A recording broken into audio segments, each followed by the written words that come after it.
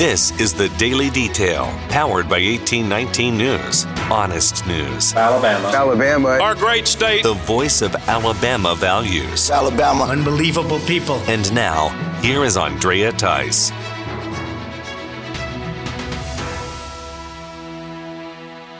The Alabama Supreme Court has now set a date for another execution of a death row inmate.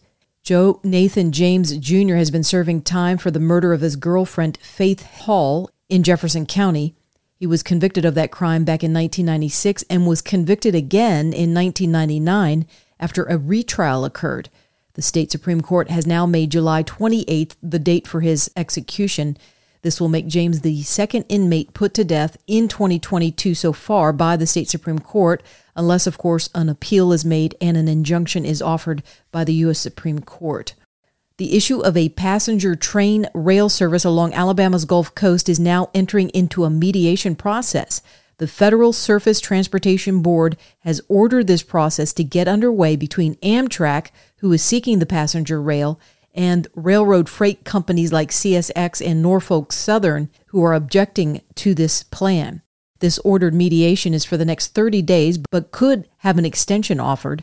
Amtrak made an application back in 2021 that sought to allow for inner-city passenger trains along the same lines that are used by CSX and Norfolk Southern in the areas between Crescent City and Mobile. Passenger service between New Orleans and Mobile was shortened and in some places ended altogether following Hurricane Katrina back in 2005. Since then, Amtrak has been seeking a return of the passenger rail that would move between New Orleans and Mobile with stops in Biloxi, Mississippi, and other destinations.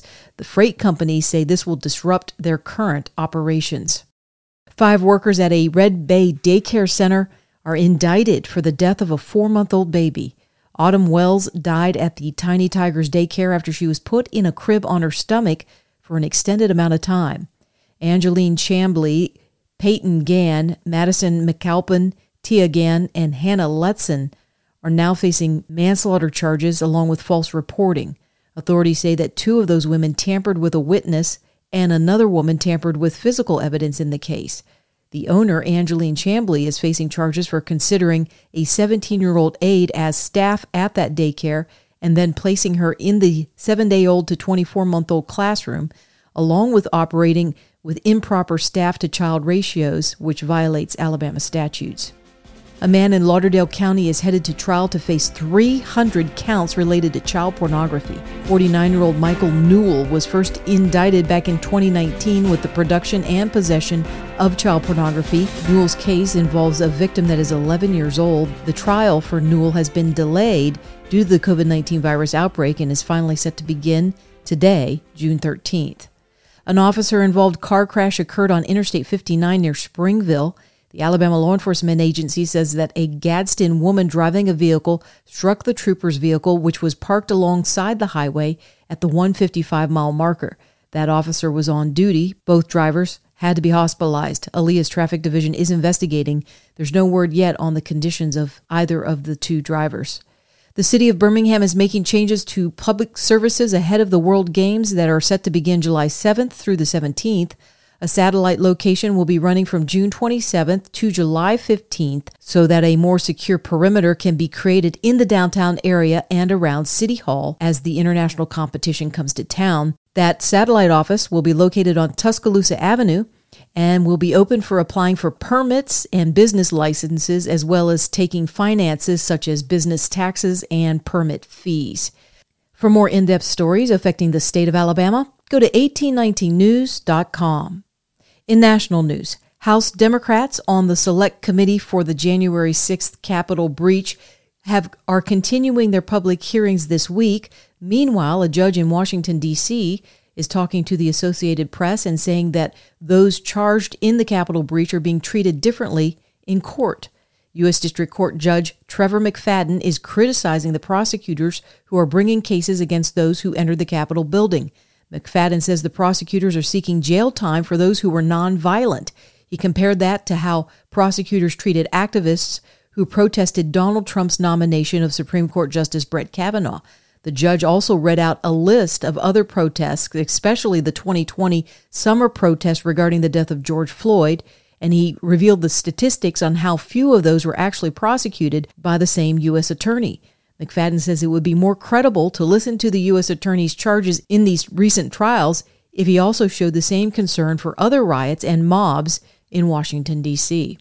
White House Press Secretary Karine Jean-Pierre was asked about the stock market woes this week by Fox News reporter Peter Doocy. Here's what she had to say. We know families are concerned about inflation in the stock market. That is something that the president is really aware of. And so, look, we face global challenges. We've talked about this. We're not the only country dealing with what we're seeing at the moment as it relates to inflation. You know, Putin's price hike, inflation coming out of a once in a generation global pandemic. All of those things play a factor. But the way that we see this is that the American people are well positioned to face these challenges because of the economic historic gains that we have made under this president in the last 16 months. Okay, so as you say that Americans are well positioned to weather this stock market decline, what is the president's message to somebody who might want to retire, but their 401k is getting wiped out? So we know that higher prices are having a real effect on people's lives. We get that, and we are incredibly focused on doing everything that we can to make sure that the economy is working for every American people. But we are coming out of the strongest job market in American history, and that matters. And that a lot of that is thanks to the American Rescue Plan, which only Democrats voted for that. Republicans did not, and it led to this economic boom, this historic economic boom that we're seeing with jobs. Didn't it also lead to historic inflation? No, that is not how we're seeing the American Rescue Plan. While inflation has hit an all-time high and gas in all 50 states is now above $5 a gallon, Speaker of the House Nancy Pelosi still found some time to unwind with all the pressures of her job, and she made a guest appearance on the RuPaul Drag Race, which is a drag show for men. This is where Pelosi interacted with men dressed as women. Not just women, though, but bizarre and outlandish women in bizarre and outlandish costumes. Here is what was recorded for that show, where 82-year-old Pelosi was asked for words of wisdom by the drag queens. With all the challenges facing our nation, what words of wisdom do you have for us? Well, the single most important thing I can say is to vote. With the midterm elections coming up, it's very important for people to make their voices and their vote heard. Well, thank you so much for the work you've done and the work you continue to do tirelessly for our freedom.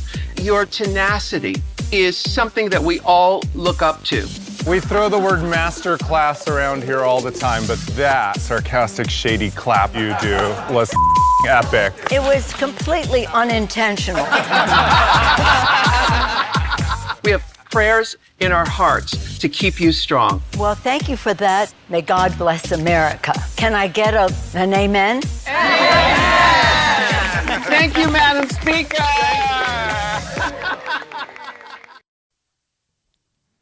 14 countries in the Middle East and in Asia have banned the release and showing of a Pixar movie, which is based on Buzz Lightyear from Toy Story.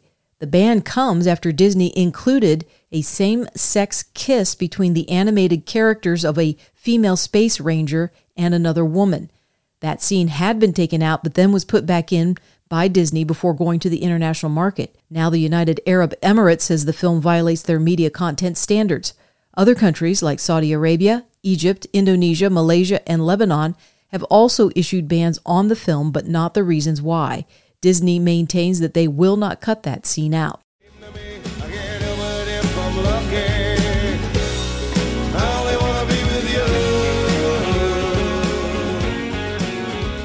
Remember Hootie and the Blowfish? The longtime drummer and songwriter for the band, Sonny Sunfield, says he has returned to his childhood faith after decades of drug addiction and misery.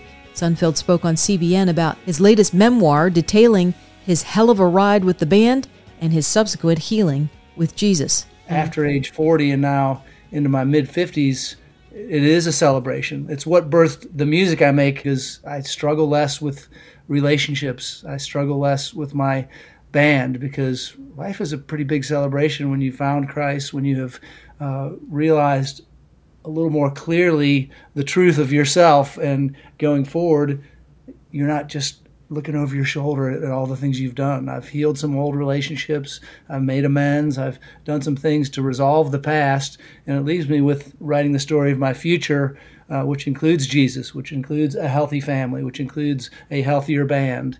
And I want to write about that not only in a book so people can celebrate it, but in my music too. That memoir will be released on June 28th.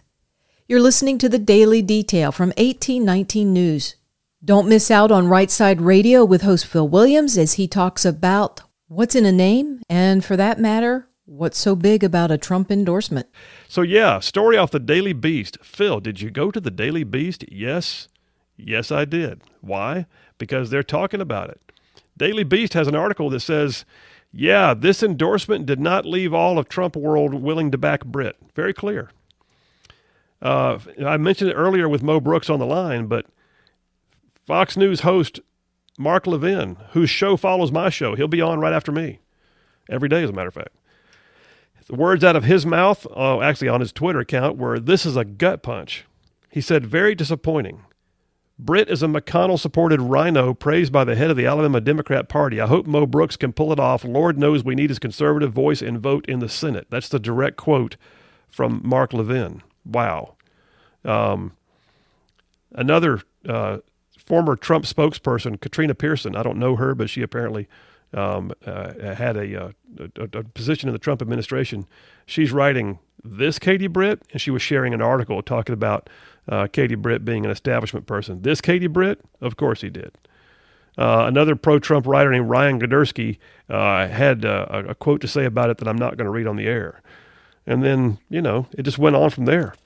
Even down to the point that, the interesting thing is Trump said in his endorsement, the opposition says Katie is close to Mitch McConnell, but actually she is not. In fact, she believes that McConnell put Mike Durant in the race to stop her, which is very possibly true.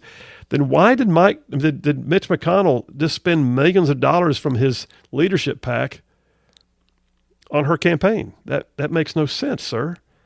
Listen, I understand you can endorse who you want to. I think the better part of valor in this case would have been just stay out of it at this point. If you don't want to endorse Mo Brooks, you don't jump over to the person that you've been insulting all along. You can find more of that podcast at rightsideradio.org. If you're enjoying the Daily Detail and the information being presented here, feel free to drop a 5-star rating on the main page of the Daily Detail, which will be found either on Spotify or Apple Podcasts. I'm Andrea Tice. I will be back again tomorrow. I look forward to updating you then. Alabama. Our great state. Alabama. Of Alabama. This has been The Daily Detail.